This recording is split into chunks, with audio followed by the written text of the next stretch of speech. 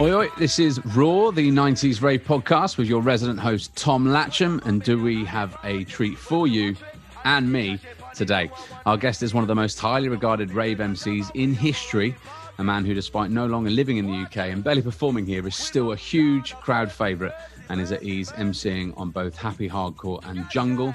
He's so good, they named him twice. He is, of course, MC.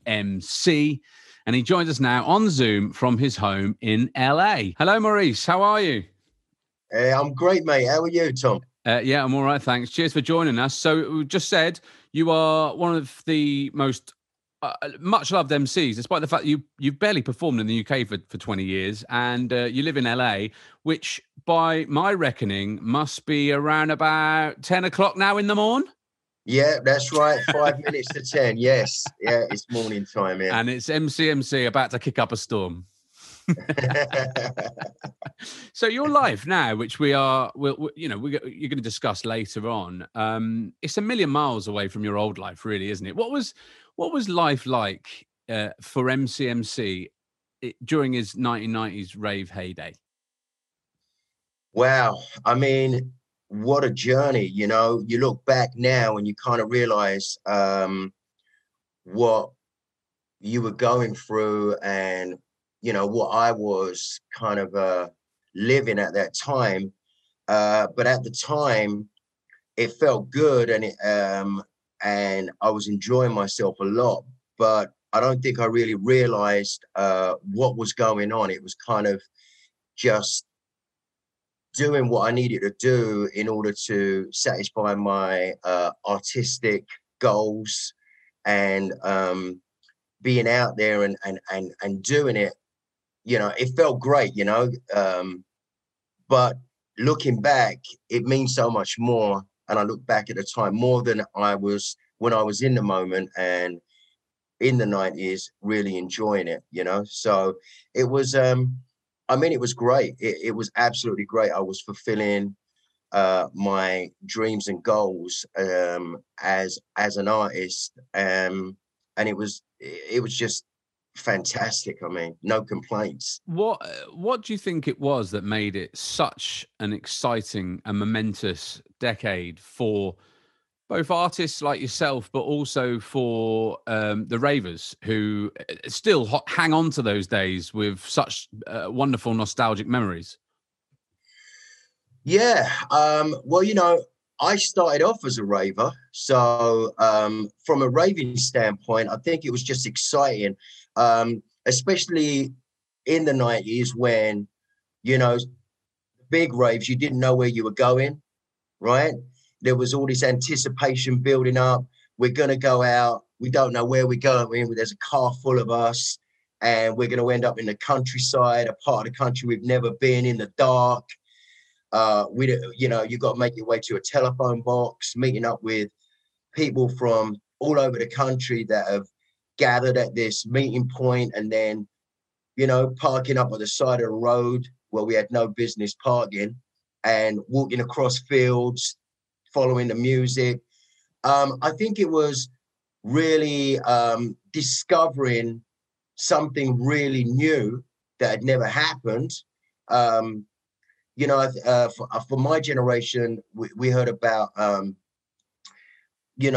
early days of Glastonbury and Woodstock. And I think it kind of was starting to create that for us. And it was just excitement and just not being monitored by the authorities as such. Like, you'd go somewhere and it was just like, you know, you didn't know what to expect. So I think from a rave standpoint, the 90s were very exciting and a time of discovery of music. I think for artists, it was also a time of transition for a lot of artists, having come from various backgrounds and musical influences, just finding a music that was encompassing the energy of that time, the youth of that time, but also bringing in those musical influences that artists have grown up with. And how much do you miss now the buzz of holding thousands and thousands of ravers in the palm of your hand in this exciting new world and receiving all of their adulation? Well, to be honest with you, I don't really miss it. I don't really miss it. I am very happy and I'm also proud of myself that I lived it and I stepped out kind of, I left when I felt was a good time to leave, right? I didn't want to fade into the background. And I started to feel that was happening a bit with some of the changes.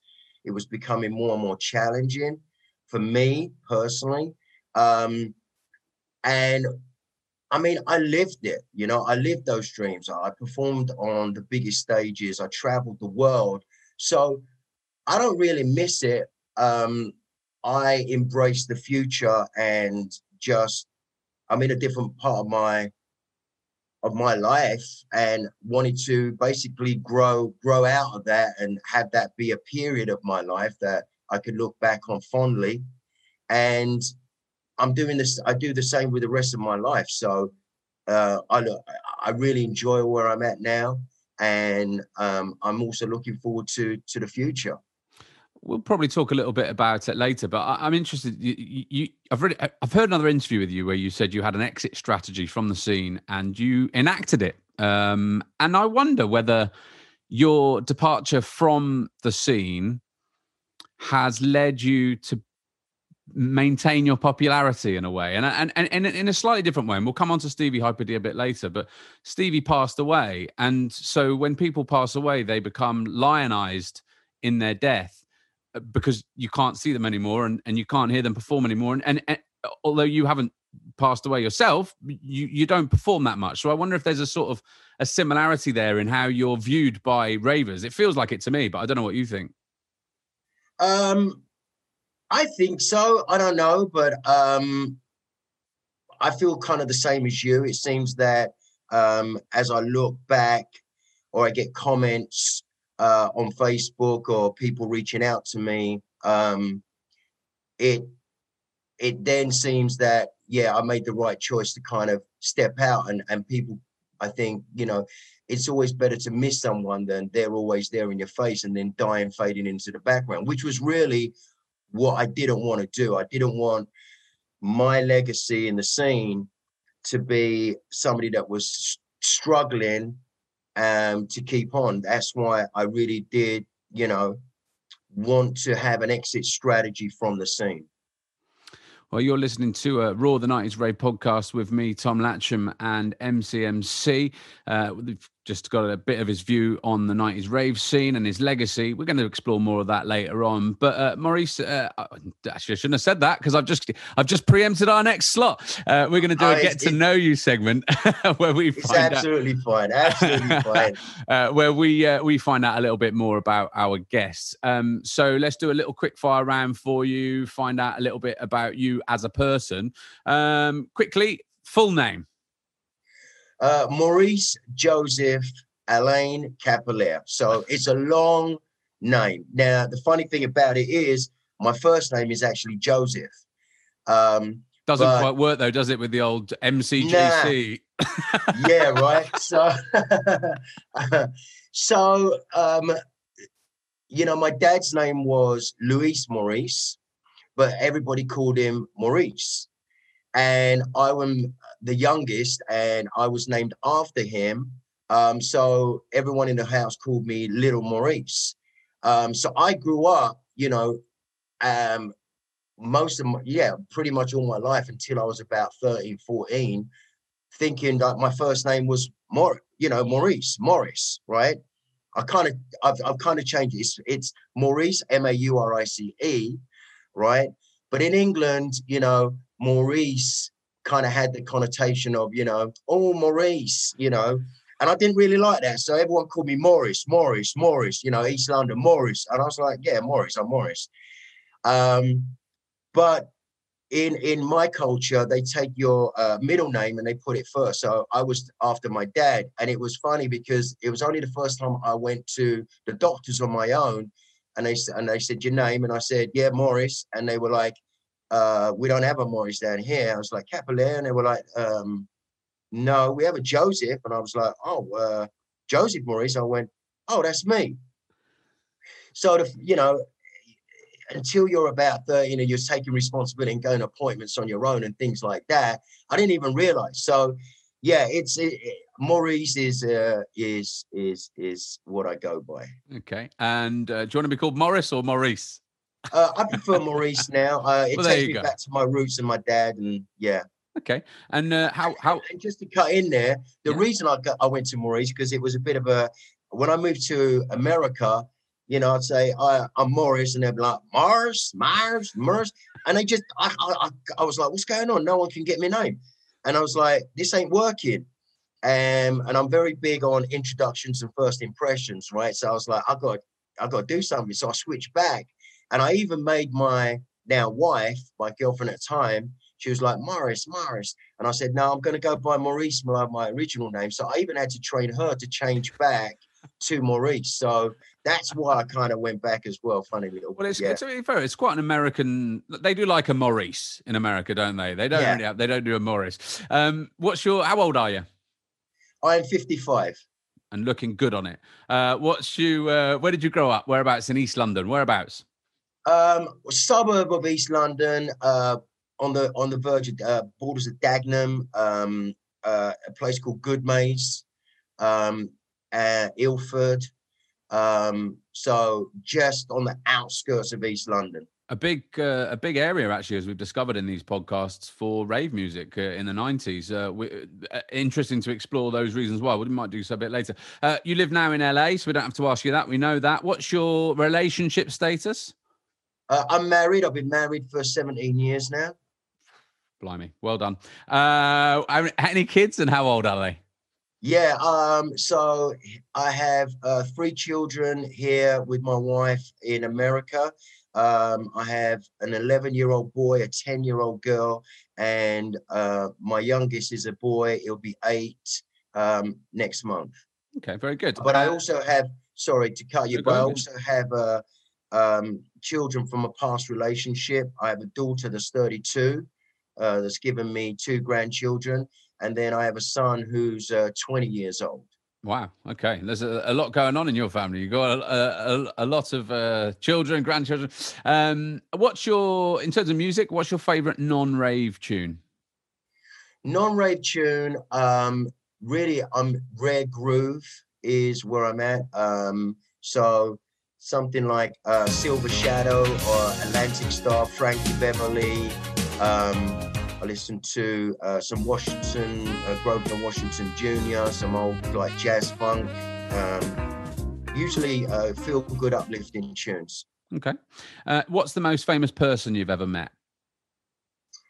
I've met a few, like Tom Hanks, but I would say the one I probably was closest to would be Erykah Badu.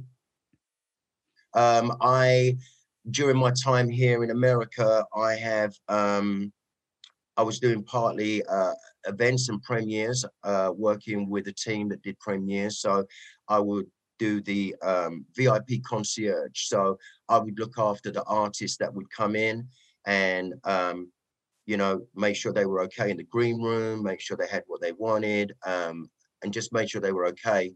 And Erykah Badu, I say, was one of the most eccentric and one of the biggest artists. Yeah. Nice. Were there any absolute rotters? No, not really. No, not really. To be honest with you. Well, that's good. Well, that's good. Surprising, but good to know. And do you have any sporting heroes? Yeah, sporting hero would be Muhammad Ali. Why? No, I'm only joking. And what would you say is your best quality? My best quality, I think, is my positivity. Okay. I always try and have a positive outlook at it. Even when things are bad, I have faith that things are going to work out, and I try and be positive. Okay. Well, that's probably being tested to the limit at the moment. And what's your worst quality? My worst quality, I think. Let me think about that. Probably being right. I've had to learn. I've had to learn. Life's not really about right and wrong. I've grown up a lot like calling people out when they're wrong and trying to put them on the right. Just making them see if it's wrong, I'm going to call it right. I've had to learn that life's not about right and wrong. It's about moments of feeling. So I've learned to deal with that. But that was definitely and speaking my mind when I wanted, how I wanted. I've had to learn that as well. It didn't always go down well. Politically savvy now in your 50s. Yes. At last. Well, it's nice to know that you get there. I mean, because I'm still very much learning that. So good to know that I might one day get there. And if you had one wish in the world, what would it be? For my children to achieve their dreams and live their life happily and just achieve their dreams and their wildest dreams and their goals. Nice. Very good. Well, that is MCMC's Get to Know You section. You're listening to the 90s Rave Podcast. You can get in touch with us on email, hello@the90sravepodcast.co.uk. You can also follow us on all social media channels. You just search for Raw the 90s Rave Podcast.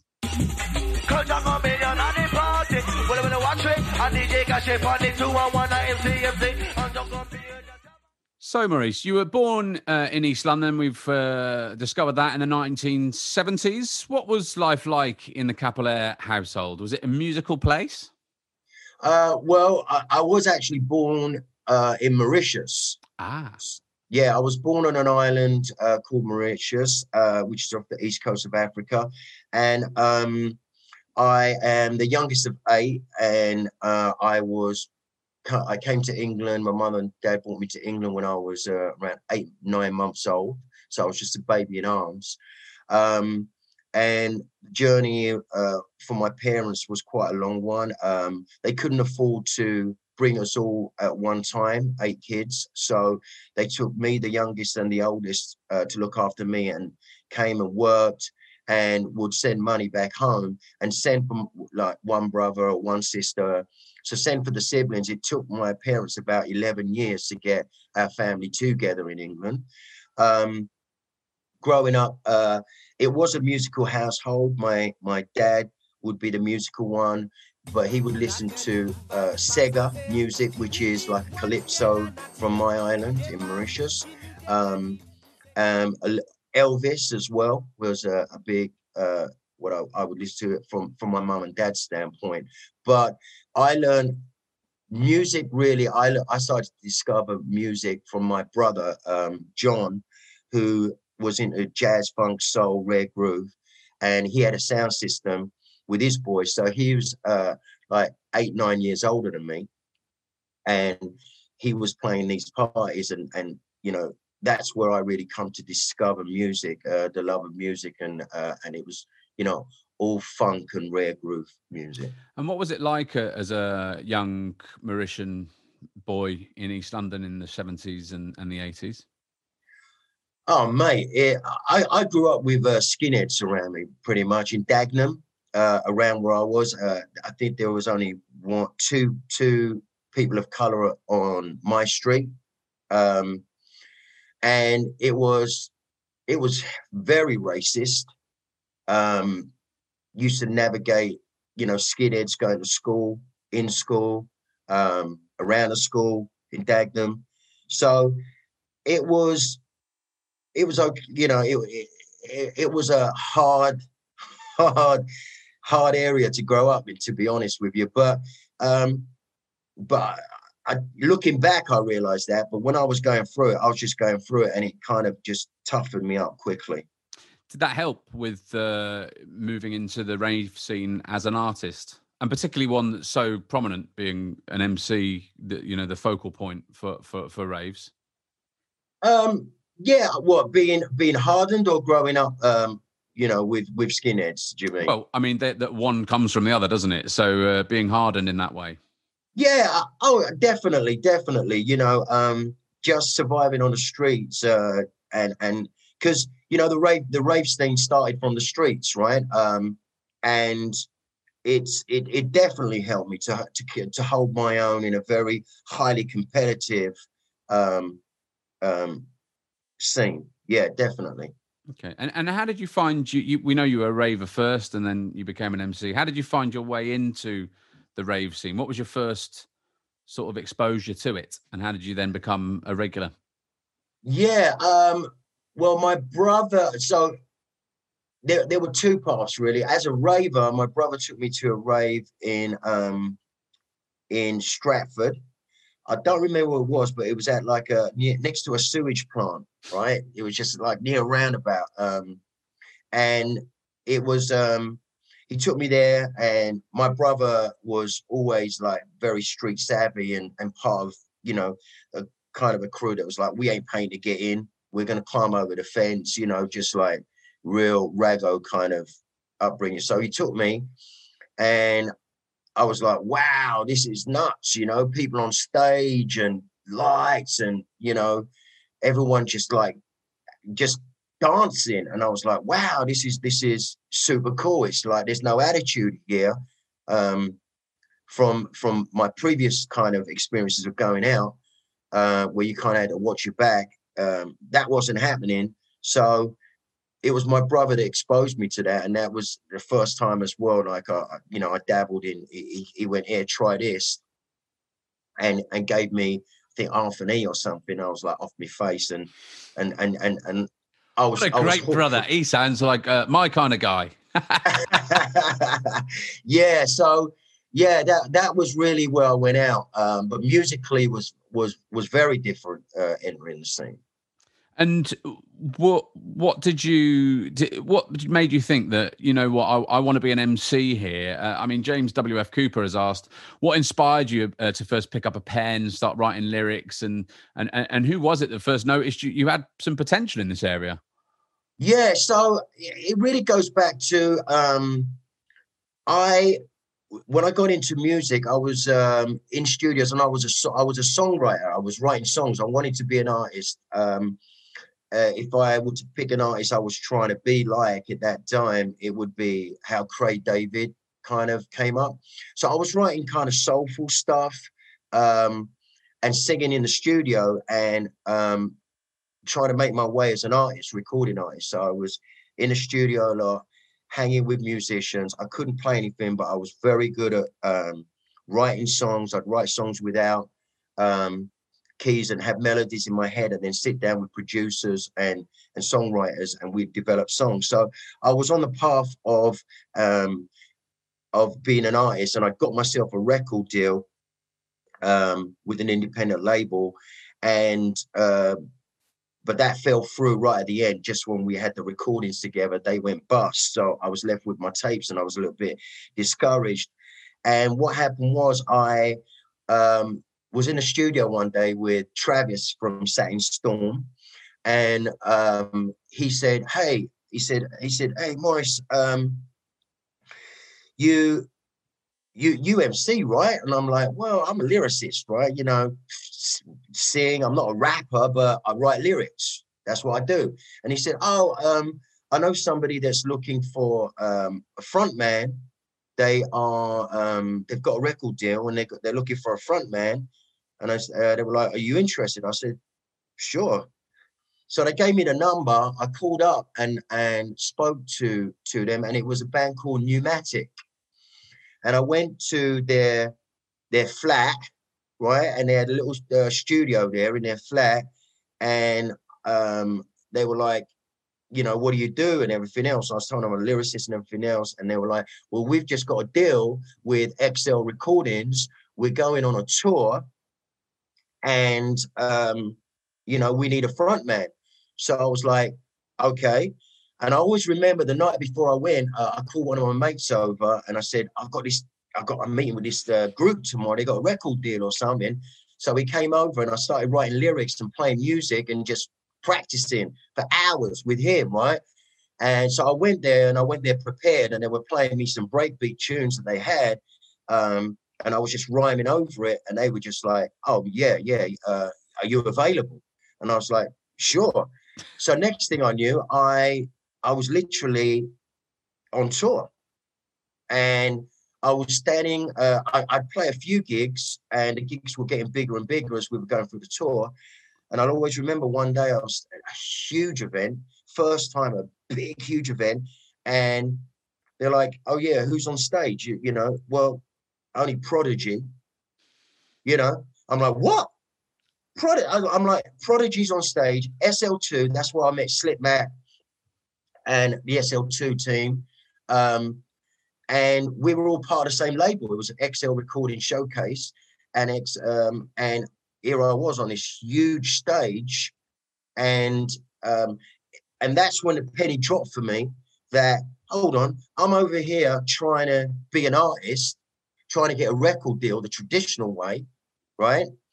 And wait for an advance, and that's how you're going to get paid, and then your record sales. And I was like, and here I am doing all the things I love, which is lyrics. I've got a crowd in front of me, and I'm getting paid at the end of the night. I'm like, I'm sold. And that was it. It was the light bulb that went off in my head, and I no longer really tried to be a recording artist. I was like, this is where I want to be. This is my path. So that's what got me to really intro to the scene and open my eyes to the scene and wanting to be an artist and an MC. And you must have impressed them because impressed other people because you then were going to be Enjoy's MC as well, right? Isn't that correct? And then you unfortunately were very young, 1989, sort of 18, 19, 20, and you unfortunately went to prison. And Paul F has asked about that. Can I ask? Because I don't think I've ever heard you talk about what it was for or what it was like. Yeah, you know, growing up on the streets of East London trying to make some money. So basically, at around 19 years old, my dad passed away. And, you know, all my brothers and sisters were all big, they're all grown. And I really didn't have any guidance. No one sat me down and said, look, you know, dad's passed. How you feeling? What's going on? And I was at home with my mum, living at home with my mum. And I saw my mum struggling because she wasn't getting the income coming in. And I'm trying to get jobs, and I couldn't get a job. And I just was really, really at a low point in my life when I was about 19. Lost, really, as a kid, lost. And I started hanging around with some of the boys and met some boys that were driving flash cars, had TVs in their cars. And I was like, what? Right? I'm like, what is going on? And they were like, oh, well, you know, we're doing this and that. And I said, well, what's this and that? And they were like, we're doing burglary. And I'm like, what? So anyway, I said, I'll come along. Next thing I knew, I was kicking in doors and nicking people's TVs. And honestly, I must have done 2 things with them, right? 2 burglaries with them in a very close range, like one day and then the next day. And I came home one day, I was walking home, and the police were at me, were outside my house, and I never went in. And I realized, I was like, oh shit, it's got to be for me. So I was like, wow. So basically, I got nicked for that. And what happened was the crew that I'd done it with had a long history of it, and they were being watched. So I got lumped in with everything they did. And that's when I got 5 years, but 2 years concurrent. So, you know, 2 years. That's a long time for burglaries. I mean, oh, mate, it was my first offense, my very first involvement with the police. And I got, and the reason was because of the severity of what they had been doing. And I just got lumped in with them. So when the judge told you 5 years, can you describe your feelings at that point? Because you're just building to become potentially this, you know, you're on the cusp of something great work-wise, and you've made a mistake and it's led to this. That's a bloody long time, isn't it? 5 years. Can you describe those feelings when he said that? Yeah, so, you know, making sure the timeline is right. This was before I kind of started doing the music, right? This was just before. I was still dabbling in the music, and I was like, oh, you know, I want to do this. I'm writing songs, but I wasn't getting anywhere. So this was before the pneumatic Okay. kicked in. But yeah, when I was in court, because of the 2 offences that they lumped me with, they gave me 2 5-year sentences. First they said 2 years, then 5 years, and then 5 years for something else. And then they said concurrent, but I didn't know what concurrent meant. So I thought, shit, I've got 5 years. So honestly, mate, the ground opened up and swallowed me in. And on top of being lost as a young man, my dad not being around, seeing my mum suffer, and then this to happen, by far the lowest point of my life. What was it like inside? At first, I got moved around a couple of London jails like Brixton, Pentonville, and that was hard because straight away I was in, on my own in a single cell. Wasn't used to that, and that was tough. Like a 23-hour bang up, come out for lunch, walk around the yard. That was it. Next, yeah. But when I got out on bail, I went back and actually served. I went to a youth prison because I was 19 and 20. It was 20 by the time they sentenced me. And I went to Ipswich, a prison in Ipswich, and it was an open prison. So while I was far away from everything, it wasn't having that experience of being banged up for 23 hours. I was like, well, I'll take this any day. And so you're actually finding lockdown very, very straightforward. Yeah, right. What is it about you? Did you at that point? Did that focus your mind? Because we've interviewed a few people. A lot of people in drum and bass scene, of course, came from the streets, and therefore they were inclined to behaviour that did put them behind bars. Brian G, for example, talks about how music saved him from a life of crime. Did it focus your mind and make you think, "I'm never coming back here again"? Oh, 100%, 100%. And I'd say it's probably the best thing that happened to me, that I got banged up early, because it made me realize this is not a life for me. Right. So, I learned the lesson earlier on. A lot of my friends and that didn't learn that lesson. They got away with stuff and then ended up serving bigger sentences later on in their life. And did you spend the time to work on your craft at all? Like we often hear, MC Junior went to prison and then he came back out. We've interviewed Force and Stars and he came back out and Helter Skelter Nightlife 99. And he just, he just went mad on the mic. And it's one of the most fantastic pieces of MCing I've heard, certainly from him. And he was practicing it on the wing. And you hear a lot of people, like Fearless is an example. We'll talk about him later. But he was on the wing and he was working on, listening to some sets and his headphones on his Walkman and writing, working on his craft. Did you do that? No, not really. I think my mind was still lost, right? Because lost my dad, banged up. Within that time as well, that from bail to being banged up, I met my daughter Jade's mum, and we started dating. And we just had Jade, my daughter. So I wasn't thinking musically at all. I was just trying to survive and just get through it on a day-to-day basis. I really didn't have focus at that point. So had you just become a father when you were imprisoned? Correct. Yeah. In between getting out on bail and getting sentenced, I became a dad. Yeah.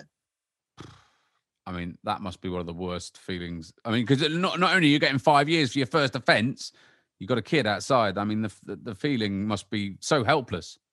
Yeah. It was also, feeling I let my mum down. She had to come and visit me and everything else. But I got to tell you, to this day, I discovered the power of making your dreams come true when I was actually in jail. And it was, while I wasn't writing, so I wasn't focused on music, but a friend of mine, a good school friend of mine, sent me a book, and it was Thinking with PMA, Positive Mental Attitude. And it was the first time I'd read something which was empowering, like self-improvement. And there was a chapter, I'll always remember this, and I've lived by this rule for the rest of my life from the moment I read it. It gave you exercises to kind of relax, like tense your eyes, tense your head, relax, and then move through your body, and then fade off into a dream, right? And dream your biggest dream. Allow your mind to dream. And my dream, I always remember, was I was on a stage and there were thousands of people in front of me and there were lights going off. And I felt this rush come through my body. And that was the dream. That was actually the dream. And later on in life, I'll always remember I had that dream come back to me while I was on stage. And it came back to me. I was in front of the crowd. I was like, wow, this is it. This is when I was locked up in a room all those years ago. It made it.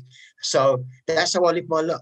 And that's basically what's carried me through life, is dream big and go for your dreams. Well, you did dream big, and you made it. Frankly, I think it's impossible to deny otherwise. Can you describe your style as an MC? Do you see yourself as a hype man, a lyricist, a bit of both? What is your style? I say a bit of both, but I always want to be a crowd pleaser. I wanted to be a crowd pleaser. My first ambitions to be anything as a kid was to be an actor. When I was in my final years of high school, I got into the National Youth Theatre. Right. Yeah, and I wanted to be an actor. And what happened was I went home, it was a real honor to be part of this. It was a school program through the British Isles, and they chose around 12 kids from the whole of the country, Scotland and Ireland, to be part of this program. And I went through. And after it, they asked me to stay into and do a production, but there was no money in it, right? So I went home and I said, Mom, Dad, I've got into the National Youth Fair. Yeah, I'm going to be an actor. And they said, oh, no, Maurice, no, you have to get a job. We can't pay for this. We have to get a job. So basically, no fault of their own, but they killed my dream. They killed my dream. They thought they thought they were trying to help, right?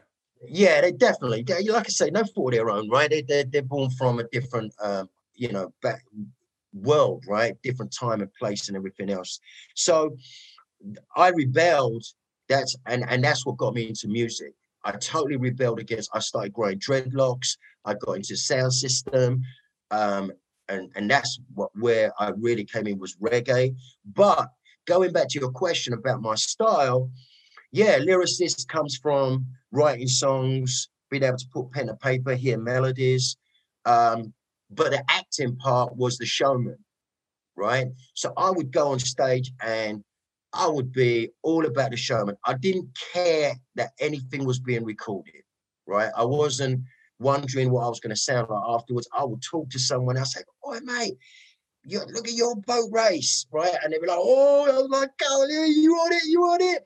And I was just like, I wanted the energy from the people. I wanted that energy. So sometimes it would be a lyrical thing where I'm making them dance, but another thing, I needed energy from them.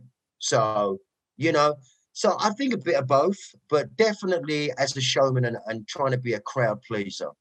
Okay, and what was your first? I mean, you've mentioned about those gigs, but in terms of the raves that we all know about, what was your first big rave as an MC in the 90s? Wow. So the first big rave was, I wasn't on the bill. The first time I went, I had made friends with a lady called Vivian Bellamy, and she was Carl Cox's manager, or she was his agent. Well done. Good networking. Yeah, great networking.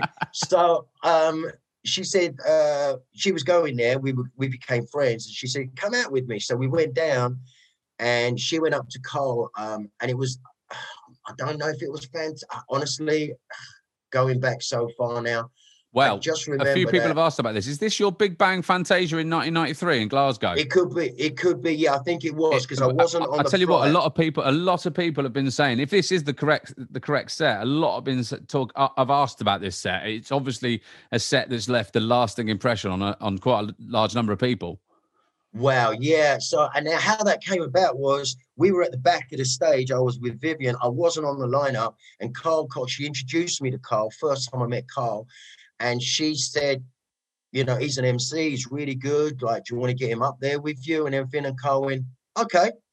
And at this time, you really didn't have MCs, right? I know Everson was doing his thing, and but there really weren't no MCs. It was you know, all about a DJ, and especially Carl Cox. So I went up there on this huge stage, and I just felt the vibe. I was very conscious that this is Carl Cox, and his music's got to breathe 90%. And I started just coming in with a little few fast kind of rhymes, you know. I made it all about the music, you know, but it beats and banging, things like that, little riffs like that. And that was my first real exposure to a huge audience at a rave.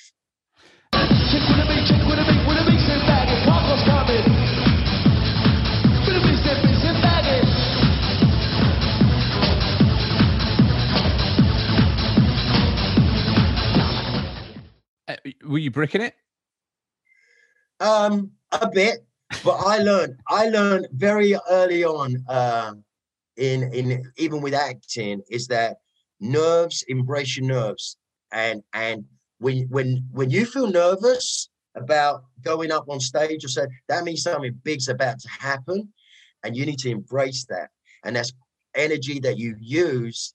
So yeah, you're bricking it, but you're excited at the same time. And if you don't have nerves, then I guess you're not really, you're not on that edge. You're not pushing yourself to that limit, and therefore you're never going to get that full exposure. And so after that, things must have grown at a rate of knots. And that's the beauty, I think, of the 90s rave scene that we find. It's just that things move so quickly. So, you know, you're talking, you know, your first gig there, you must have then started getting booked a lot more. How did you then grow from a guy that just sort of blagged a set on Carl Cox at Fantasia to being a main act, who a lot of people that we've been, you know, when we asked for questions, have said MCMC is one of the very few MCs that I would have just paid to go and watch, you know, if they were on the bill. That's very rare. Wow. Well, that's great to hear. So it really went from being on stage with Carl Cox and then having that exposure with Pneumatic and going out on tour. I took that, what we were going out on tour, and what I used to do was I used to make friends with the promoters or the stage managers, right? So I started taking numbers down, and I used that as leverage to get on a bill. So I would call promoters up, say, I'm not on tour right now, I'm Pneumatic's thing, you know, we're looking at another tour coming up. I'd always say, we're going on tour with Prodigy again. So as a promoter, you're not going to ignore that, right? I mean, so, and I would say, but I'm available, you know, you got any events? And they were like, oh yeah, we'll have you.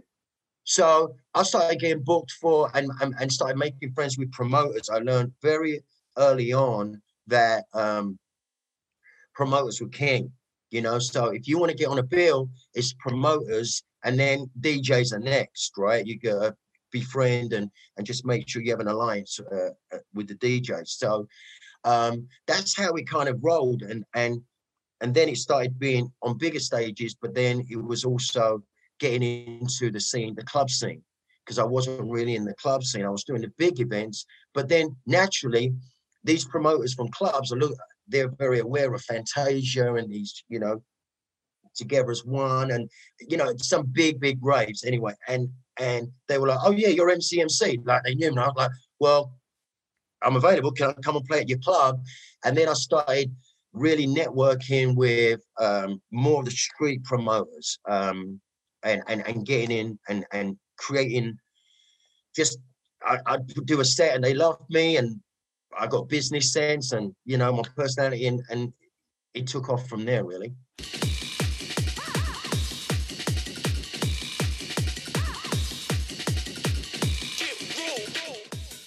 Well, we hope you're enjoying today's episode of Raw. But now's where we ask you, inevitably, for your help to keep this project rolling on. We're a tight-knit team of 4 working part-time for free, taking no wages at this project to create this podcast, and it's quite a serious undertaking alongside our normal day jobs.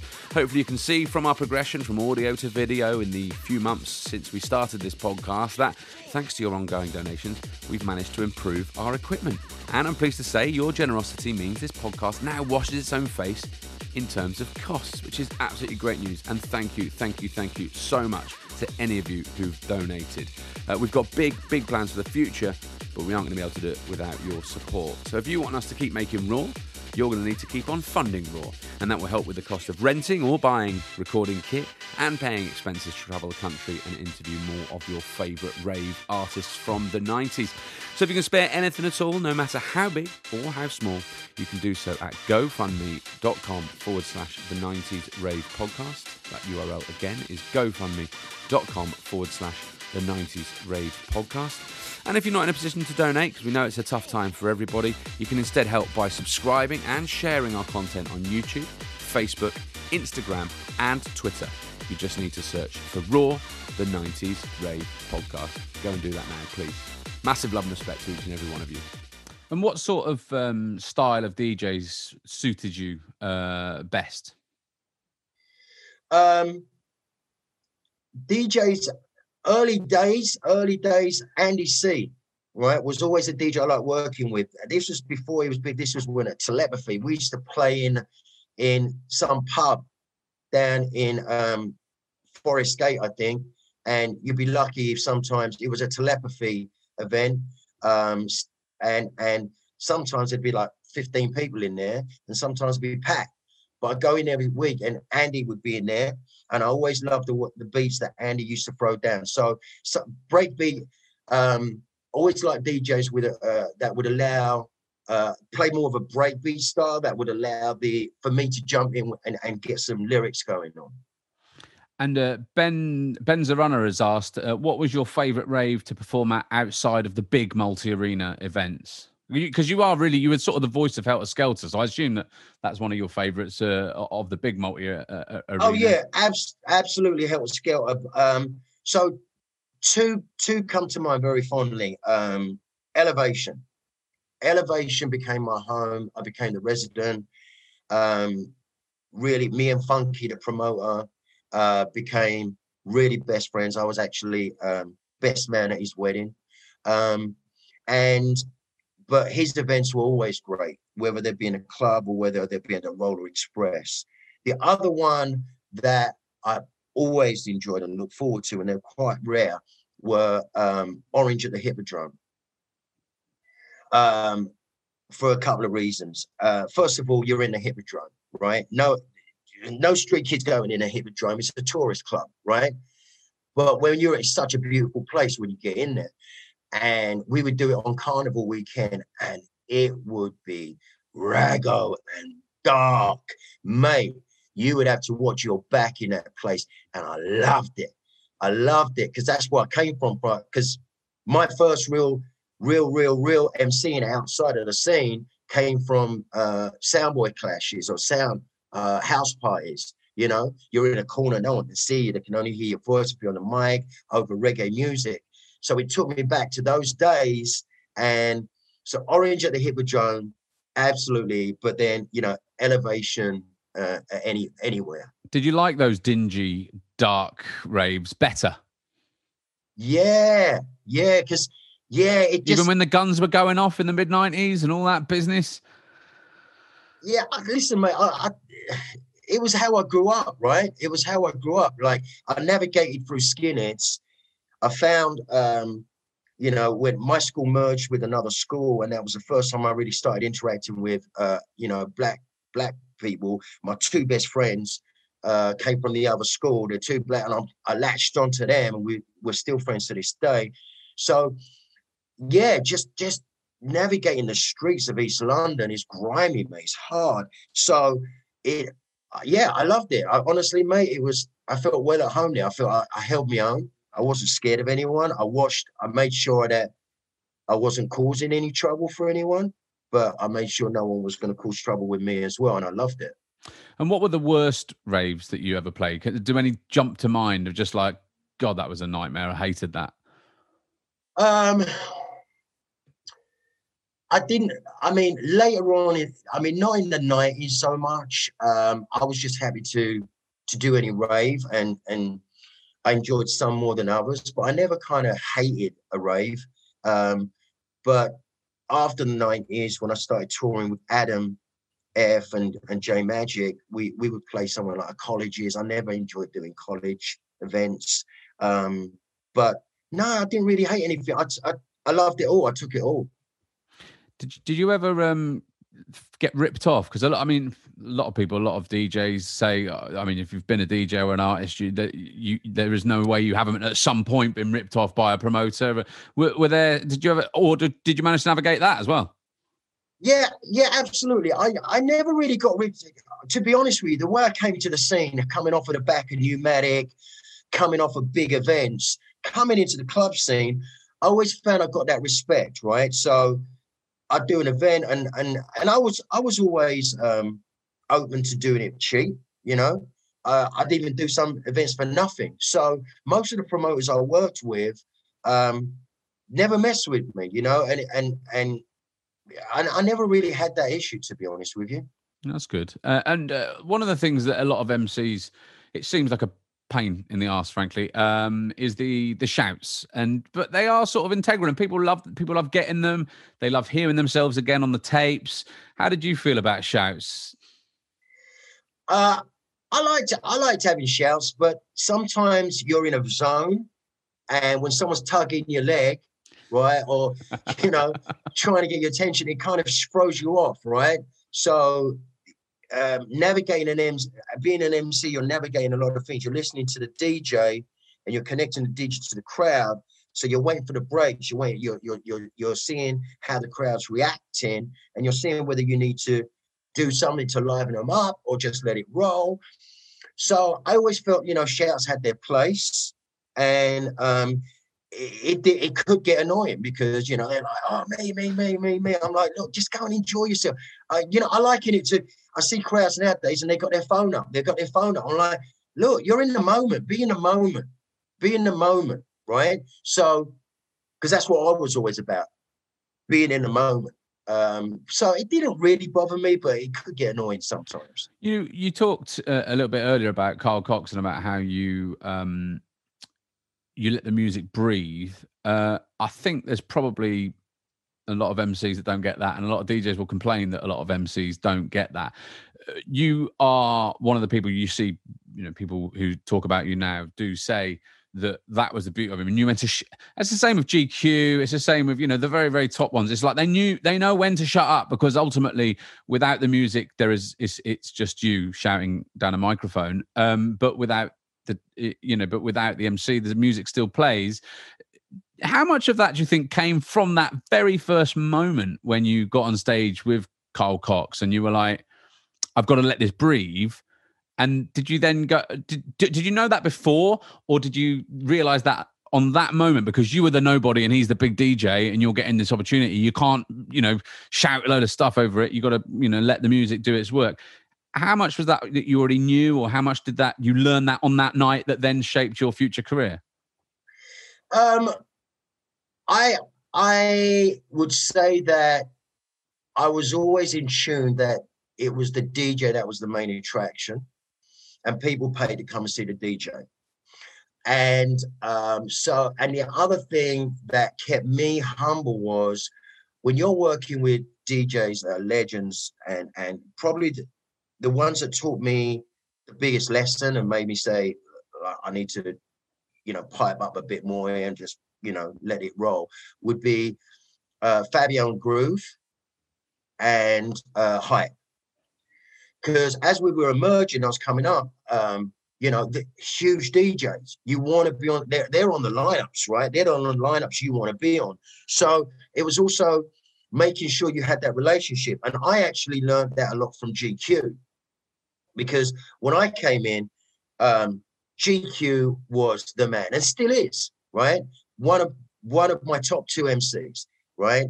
And I learned from him and listening to, watching him at AWOL, how, the MC, you can still come across, but when you're working with these big DJs, you need to let them have their moment and you need to let them shine, because you want them walking away happy with you. Because the last thing you want is they're saying, who's on the lineup? And they're saying, well, I don't want MC on the set with me.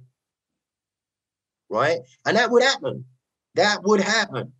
DJs would get booked and they say, I don't want this MC. I only want him, or I don't want no one, because there was too much talking going on. Now, if I was playing in a smaller club, right, and the DJ didn't have such a big name, I'd be all over that set. I wouldn't be paying mind to his breaks and his breathing. I'd be like, this is this is like, it's like practice. Let's go. Let's have it, And they enjoyed that too, because they bounced off the energy. And so it was always depending on who the DJ was, and yeah, just learning to navigate. That's how I learned to navigate that. Well, we've learned about your early years, Maurice, in the game, how you became a top rave MC. You've mentioned a couple of MCs, a couple of other MCs, so we're going to fillet you for some your views on other MCs, because obviously jungle and drum and bass has become such a haven for MCs. We'll get your views on that very shortly here on the Raw, the 90s Rave podcast. If you want to get in touch with us, why don't you email us hello@the90sravepodcast.co.uk, or you can get us on all our social media channels. And if you do fancy keeping this show on the road, you can go to gofundme.com/the 90s Rave podcast and donate a couple of quid or two. We'd be much obliged.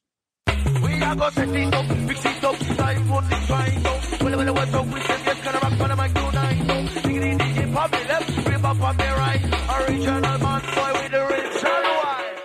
So, Maurice, in terms of you and a couple of notable others, the late Stevie Hyper D, we mentioned him a little bit earlier, is one of Jungle's much-loved MCs. We've got you to thank for him being one of the main stages. Isn't that right? I don't know if many people know this.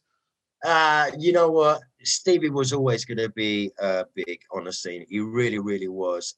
It was, I think, just fortunate for him and me that we met at the time that we did. And that was before he was known.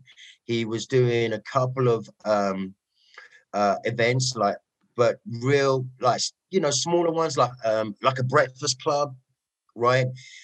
He would do one or two other events, but he wasn't on the big stage. And I met Stevie at Elevation. I was at an Elevation, and after the night had done, I was looking to still party. I was still hyped up, and that's the thing with MCs, you're going right to the end, and it's like, okay, it's over, go home. It's like, no, I'm not going home. I want to party now. So Stevie and another MC called Daddy Angie, they were kind of like partners, came up to me and they said, wicked, no, wicked. And we started talking, and they were like, what you up to? And they were like, I might go back to my yard and smoke some weed. I was like, I'll bring you some drink. Let's go. Can I come?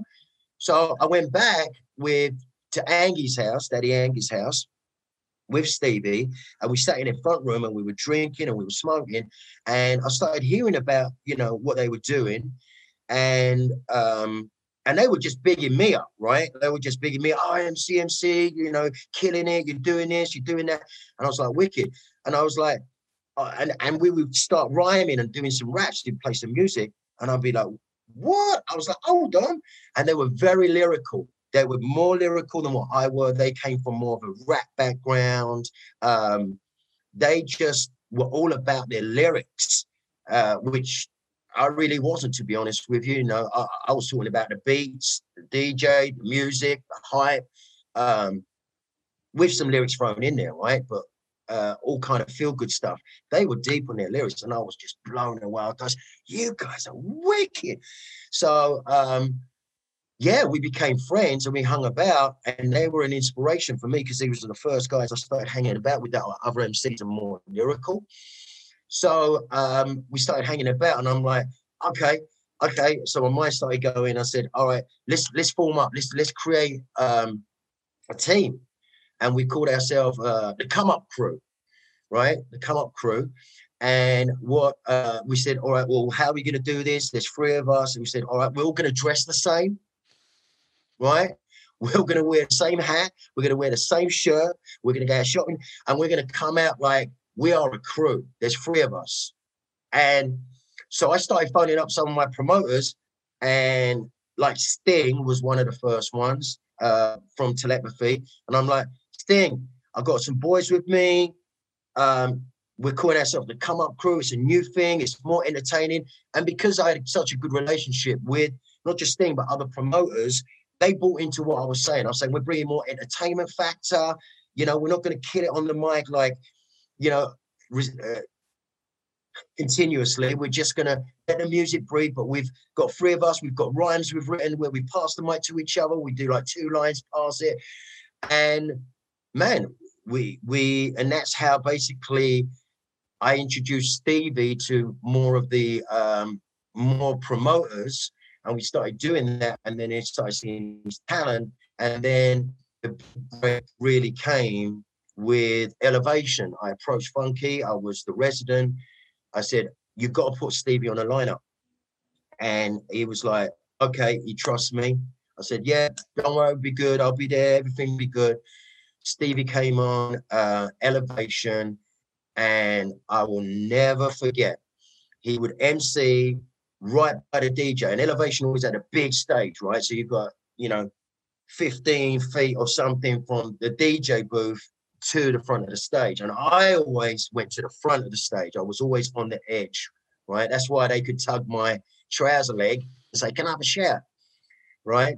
And Stevie was at the back, and he was emceeing. He was doing a great job, right? And I always remember, I turned around and I was at the front. He said, I grabbed him from the back, and I said, and I pushed him, and he was like pushing me back. He's like, what are you doing? What are you doing? I said, come on. And I pushed him to the front of the stage. I said, you MC right here, right here. And he was like, okay. And he started doing his double lyrics, double time. And that was it. That was it. The crowd bought into him. He bought into it. And from there, Stevie just set his own legacy alight, and the rest is history. Some of those sets that you did Elevation they've gone down in history, really. Some of the earliest sort of back-to-backs, but also just the chemistry that you had were fantastic. But a lot of MCs wouldn't have done that. They wouldn't have introduced a potential rival into their sphere. That's right. That's true, right? Because some people, well, all competition, you're potentially taking food off your own table. Did you ever see it?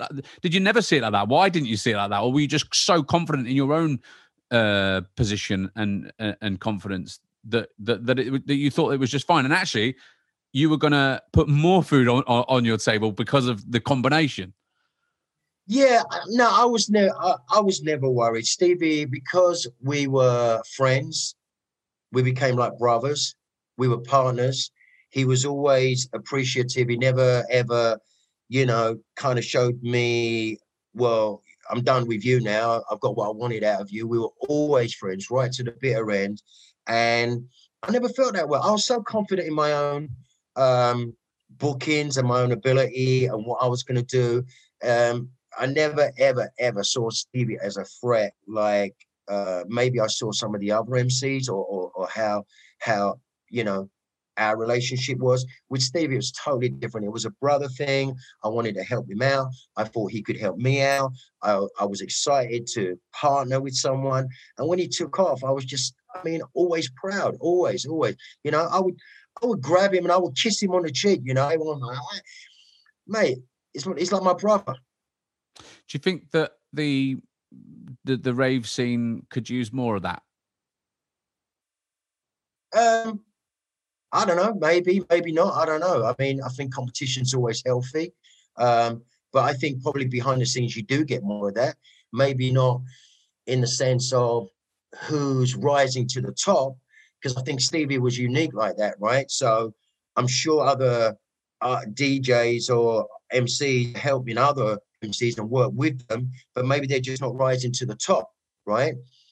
Stevie was unique like that. He rose straight to the top, and rightly so, because he brought that double time to the scene. He brought it. No one else. Stevie. Stevie was the original man. And let me tell you, we talked a little bit about DJs and space, giving them space. Stevie gave no one space. Not one DJ.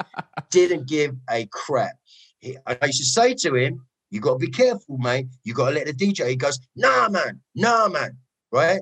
And he would do his thing. And Stevie really went through a period where DJs didn't want him on their set. Oh, trust me. I'm not going to mention no names, but trust me, I know this firsthand. And he probably lost a couple of bookings from that, but he didn't care because he was so on his path with how he was lyrically and focused. So that's where, you know, he would just stick to the raves that would book him for that, and he'd kill it. And then he just started building such a fan base. It was, and like I say, we all know the rest, right? And how did your on-stage relationship work? How did you manage to not talk over each other? Would you practice away from raves to make sure that you wouldn't, you know, cramp each other's style, or you know, you just knew exactly at which point that the mic would go across? Yeah, it was pretty much instinctive. We would either do 8 bars because I kind of knew his lyrics, he knew mine. So if I know he's going into this, he's going to go into an 8 bar and he's going to do a chorus, right? So I'll jump in on the chorus and then he'll come out and I'm in. Or he'll do 4 and then maybe a little nudge while he's doing his 4. That means I'm in next. I do my 4, he comes back in, right? And there were even times where it would be, because like I said, Stevie didn't want to be quiet. He didn't want to. That I'd be like, signal him, yo, now we're going to be quiet. Right. So you had to tell him to be quiet sometimes. oh yeah, listen, Stevie would chat, man. I mean, he loved it. So, and he was so good at it. He would chat. He would, yeah. Did you ever fall out? Not really. No, not really. No, we didn't fall out. No, that's good. That's impressive, really. And you've got a photo of yourself up together at home. I've seen it. You look like Bubba's, so young. You must remember him daily. I do. Me and Stevie actually started recording, we were going to do, you know, because I was still in the background while I was emceeing, thinking, okay, I want to make a tune. And I got some investors in, started to create a label try and make an imprint that way. And it was going to be an EP with me and Stevie. So we had photo shoots and everything else, but the EP just didn't make it to the final product. So I have some great photos of me and Stevie dressed up, you know, looking like we're going to be on an EP cover. You look like a sort of street version of the Ghostbusters. Yeah, we had a few outfit changes. Yeah, so some lovely photos, and he obviously, of course, as we mentioned, he passed away. That was in July 1998. How did you find out? And again, can you recall that feeling? I assume it must have been another one of your lowest points, aside from being sentenced to jail. Yeah, I mean, I don't recall exactly, but I believe it was Funky from Elevation who got the word first and then called me. And then I called Daddy Angie, because Angie, if you remember, I said, you know, I met Angie and Stevie together, but Angie kind of started doing his own thing and me and Stevie stayed in the scene. But yeah, it was heartbreaking. It was a shock. It was heartbreaking. And yeah, real,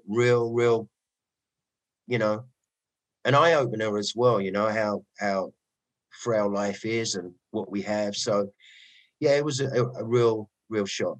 If he hadn't passed away, obviously we're just making this up, it's imaginary, but if he hadn't passed away, what do you think he would have gone on to? Well, Stevie would have definitely, he was already doing this, would have been a recording artist. He would have been making a lot of tracks. He was already doing this, and there's still some stuff out there. I think that he would have probably grown and did his own events as well. Yeah, you know, his legacy, I think he would have just kept exploring how he could grow in the scene and expand his talents. He didn't have an out strategy like yourself. I don't think so. No. From my conversations with him, he really didn't. He'd still be kicking it to this day. And you've mentioned that you've got two favorite MCs, and you mentioned GQ. I assume the other one is Stevie Hyper D. Which other MCs though did you rate and really like, and why? Yeah. So Stevie was my ultimate favorite, but he's no longer with us here. So I would say that Dynamite, anytime, anywhere, any place. Dynamite and GQ. But so those two, for their the way they can host, but when they jump in with lyrics, it's so on point, so energetic. Their voices, they just really have the package for me. But when I look back, when I look at MCs, I pretty much rate everyone, to be honest with you, especially in the drum and bass jungle scene. 5-0, Moose, I mean, legends, mate, legends. And, coming from the dancehall scene, the reggae scene as well, Navigator, but Skibbity, and Shabba. I've watched Shabba in front of my eyes just become who he became, like a legend. So when you say, it's funny because when I think back now, I think the same way that Shabba went on with Skibber is how I would see Stevie, right? Because I will always remember we would be at Telepathy, Andy C would be playing, and Stevie would be on the mic, and Shabba, I think he was so young, right, and fresh-faced, he'd be looking, and I saw it, I'd see him look at Stevie like, what the heck, And it was Stevie that had that double time, and Shabba obviously took it to his own. But Shabba and Skibber, Fearless, I think all these guys are, their legacy speaks for itself, mate. They're still there doing it. It's just like, wow, So to be honest with you, I rate all the jungle drum and bass MCs. I really, really do. On the hardcore side, Charlie B, there are some others that I've worked with and I enjoy, but it's just a different kind of style. What makes a good hardcore MC in your view? Because you can do them both. Yeah. What makes a good hardcore MC? I think is to find a melody within the 4/4. Right? If you're just shouting, then it just becomes like another beat in it. But once you find melodies in that 4/4, you stand out and you take the track with it. You kind of give it a different component. So yeah, that's I think for hardcore. Well, I'm going to talk to you more about hardcore MCs probably in episode 2. But one name you mentioned there is Fearless, and a few people have asked us about an interview that Fearless gave where he said you were never close. You had a fallout after you warned him off from being friends with your then girlfriend DJ Rap, and then you stopped getting bookings in London. Is that correct? Mate, listen. Honestly, I don't recall having. I honestly don't recall having a word with Fearless. Were we friends? No, we were never friends. We've never hung out afterwards. I remember on occasions we might be backstage and smoking a split or something, right? But if he said it, maybe it was. Look, I don't recall. And I have no bad feelings or anything. I rate him. I mean, seriously, he's a dope MC. Maybe at that time, I felt like he was competition and just didn't give him the love maybe that he felt. But even with Rap, I don't recall saying to anybody, you can't talk to Rap. She was bigger than me, before me, right? So it wasn't, I don't remember ever going to anyone say, you can't talk to her, she's my girl now. It's like, but you did, no. There was a period though, wasn't there, where you did not get some of the bookings in London, and you had to go north and go around the country to get your bookings elsewhere. Did you know why? Surely this is the reason, right? Hell no. No, listen, no way. So there is no way on this earth I didn't get bookings because of Fearless, right? I started getting booked less and less because London became more jungle drum and bass oriented, right? That's what happened. So because I was from the 90s and I came through the rave scene, some of the newer promoters that were booking and making these events didn't regard me as suitable for their lineup. And I went through, a number of years actually looking at, shit, what's going on? Am I not popular anymore? So I would take what bookings I could because the bookings, the events that were coming up in London weren't so much on the rave tip. They were more on the jungle tip. And now you had Ragga Twins, Det, 5-0, Moose.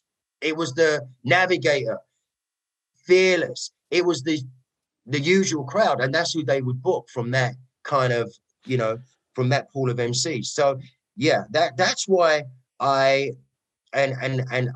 for me, yeah, it was a time when I started questioning, is this the end of me now? Is this I was going to ask you, what does that do for an artist, and particularly an artist like an MC who is putting themselves out there? You base yourself on confidence, right? That is a confidence job. What does that do to an MC when they start to get that sort of existential crisis of like, am I done here? Like, what's going on? I'm not getting the bookings. I can't work it out. Yeah, it does. It does start to cause some kind of doubt in your mind about, where you're at and where you're going. How I managed to kind of navigate through that was to stay true to myself, right? To know who I am and know what I love, right? I loved Ragga Jungle, and I would have loved nothing more than to be on those events. And once again, even my voice, right? I don't come across Ragga. I'm a Cockney, right? When I MC, I sound a bit like a Cockney, and that doesn't really work well in a Ragga rave, right? You know what I'm saying? You are someone like this, you know what I mean? It's all of that instead of, "Oi, what's up, man?" You get what I'm saying? I'm a totally different sound. So I took on the events that would come to me. My agent at that time was great, Tanya from UMC. And she would get me bookings. And really as I navigated through it and I kept getting more rave bookings up north and more rave, and feeling this way, I then came across Adam F. And I met with Adam, and I will tell you, I know, because he's told me that he reached out to a couple of MCs. He was going on tour, had to deal with EMI. He was going on tour. And he said, I'm thinking of taking MC out on tour with me. And there were, I don't know how many, but a few MCs said to Adam, no, you shouldn't take him. He's dead. Right? So, but Adam took the faith in me because he saw me and we had a connection, and the rest is history. So I went from being in the club scene and not knowing and being up north to now I'm all over the world fronting one of the biggest artists worldwide in drum and bass with Adam F. Going to places I've never been. I wanted to go Brazil, Japan, and so. What if he hadn't stepped in? I don't know. Woulda, coulda, shoulda, innit? I don't know. I don't know. I don't know. Like I say, when you ask me what my one of my strongest, positivity and faith, I just like, I'm going to stay positive. And I don't know what would have happened, to be honest with you, but I was happy what did happen for sure. And did Stevie as well help out with that? I read somewhere that he had a word with some promoters as well and said, come on, man, you got to get this guy back involved. Is that right? Yeah, I believe so. He never actually said that to me, or he was going to make calls for me. But, Stevie knew me. Stevie, no one knew me better than Stevie. So I'm sure he spoke on my behalf. But I get it. You know, promoters are looking for a draw. And if I'm not a draw to them, or I'm not in line with their with what, you know, they feel it represents their brand, then that's fine. And to be honest with you, during that point, wow, I'll always remember I was at that point, which is, you know, kind of low point for me as an MC, right? To be honest with you. And I made a comment which turned out to be a fatal mistake that turned all of the jungle, pretty much all of them, against me. And I was honestly, all of them against me, right? And what comment? What did you say? All right. So at this time, you had Jungle Fever, one of the biggest raves, right?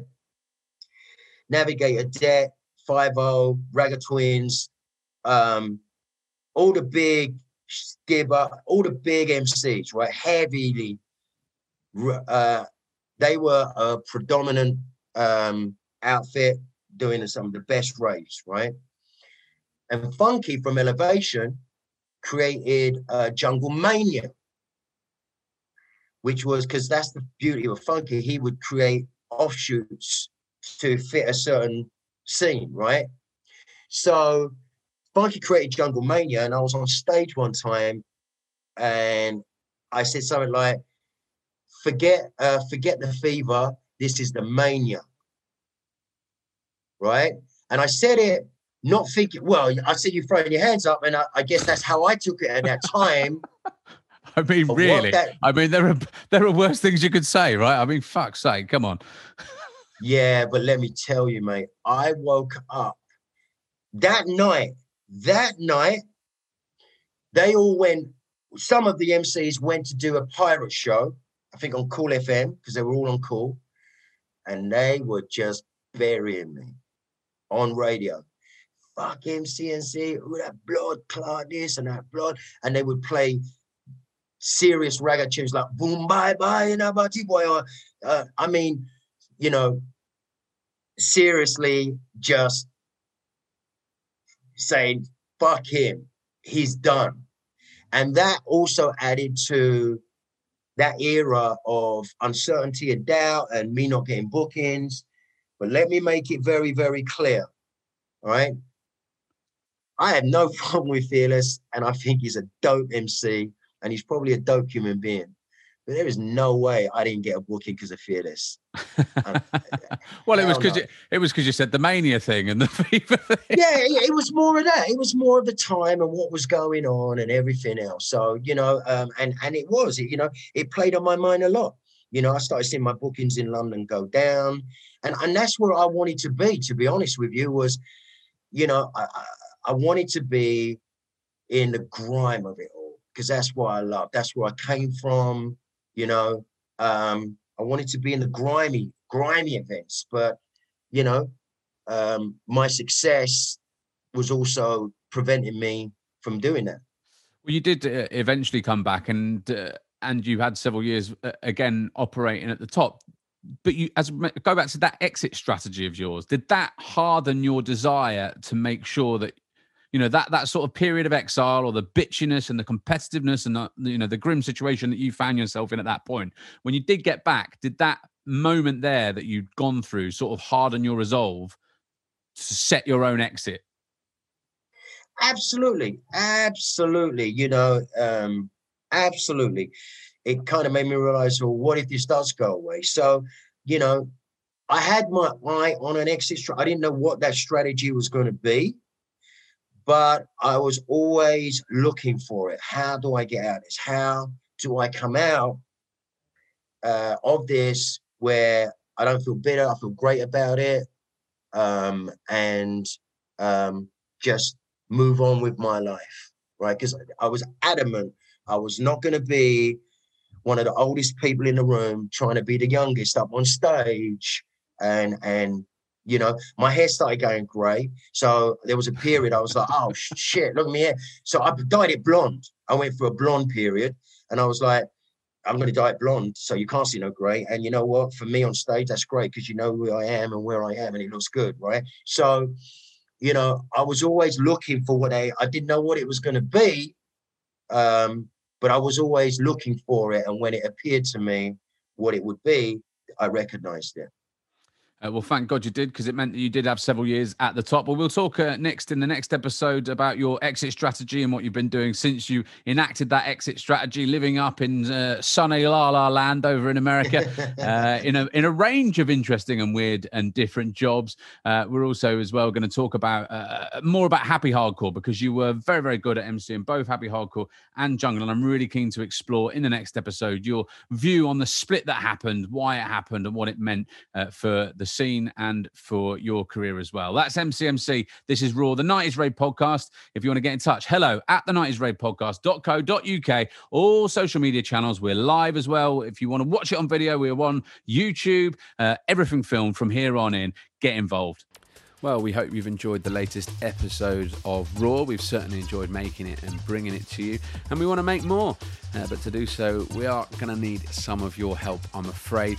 We are just normal people with normal jobs. This is a hobby and not a very well-paid one at that. In fact, it's not paid at all. We've invested quite a bit of our money to keep this show going, but we could really use some of your help as well. Any donation, big or small. We know it's a difficult time for you all out there. It's a difficult time for all of us. But any donation you can give, whatever size, will help us go towards improving our kit. It will help us get on the road, pay expenses to go and interview some of your 90s rave favourites, and also just keep bringing you some more banging 90s rave content. If you do feel able to help, that'd be great. If you don't, we do understand. But if you can, head over to gofundme.com/the 90s rave podcast. That address, I'll repeat just one more time, gofundme.com/the 90s rave podcast. And if you can't give any money, or you want to join our community, why don't you head over to Twitter? Why don't you head over to Instagram? Why don't you head over to YouTube? And why don't you head over to Facebook? Search Raw, the 90s Rave podcast. Like us, subscribe to us, do all that. Get involved. So now it's time for a big shout out to some of our most generous donators and helpers. A big shout out to Chad O'Carroll, who knew that the 90s rave scene was big in North Korea. Oi oi to you, mate. A big shout as well to Wayne Clark, who gave some money via our gofundme.com/the 90s rave podcast URL. He knows how difficult it is to keep funding all this kit, and he's given us a fantastic donation. Thank you very much, Wayne. Big ups to you. And Malcolm Payne, ongoing funder from the US of A. We're glad you're enjoying it, mate. Keep listening. There's loads more to come where that came from.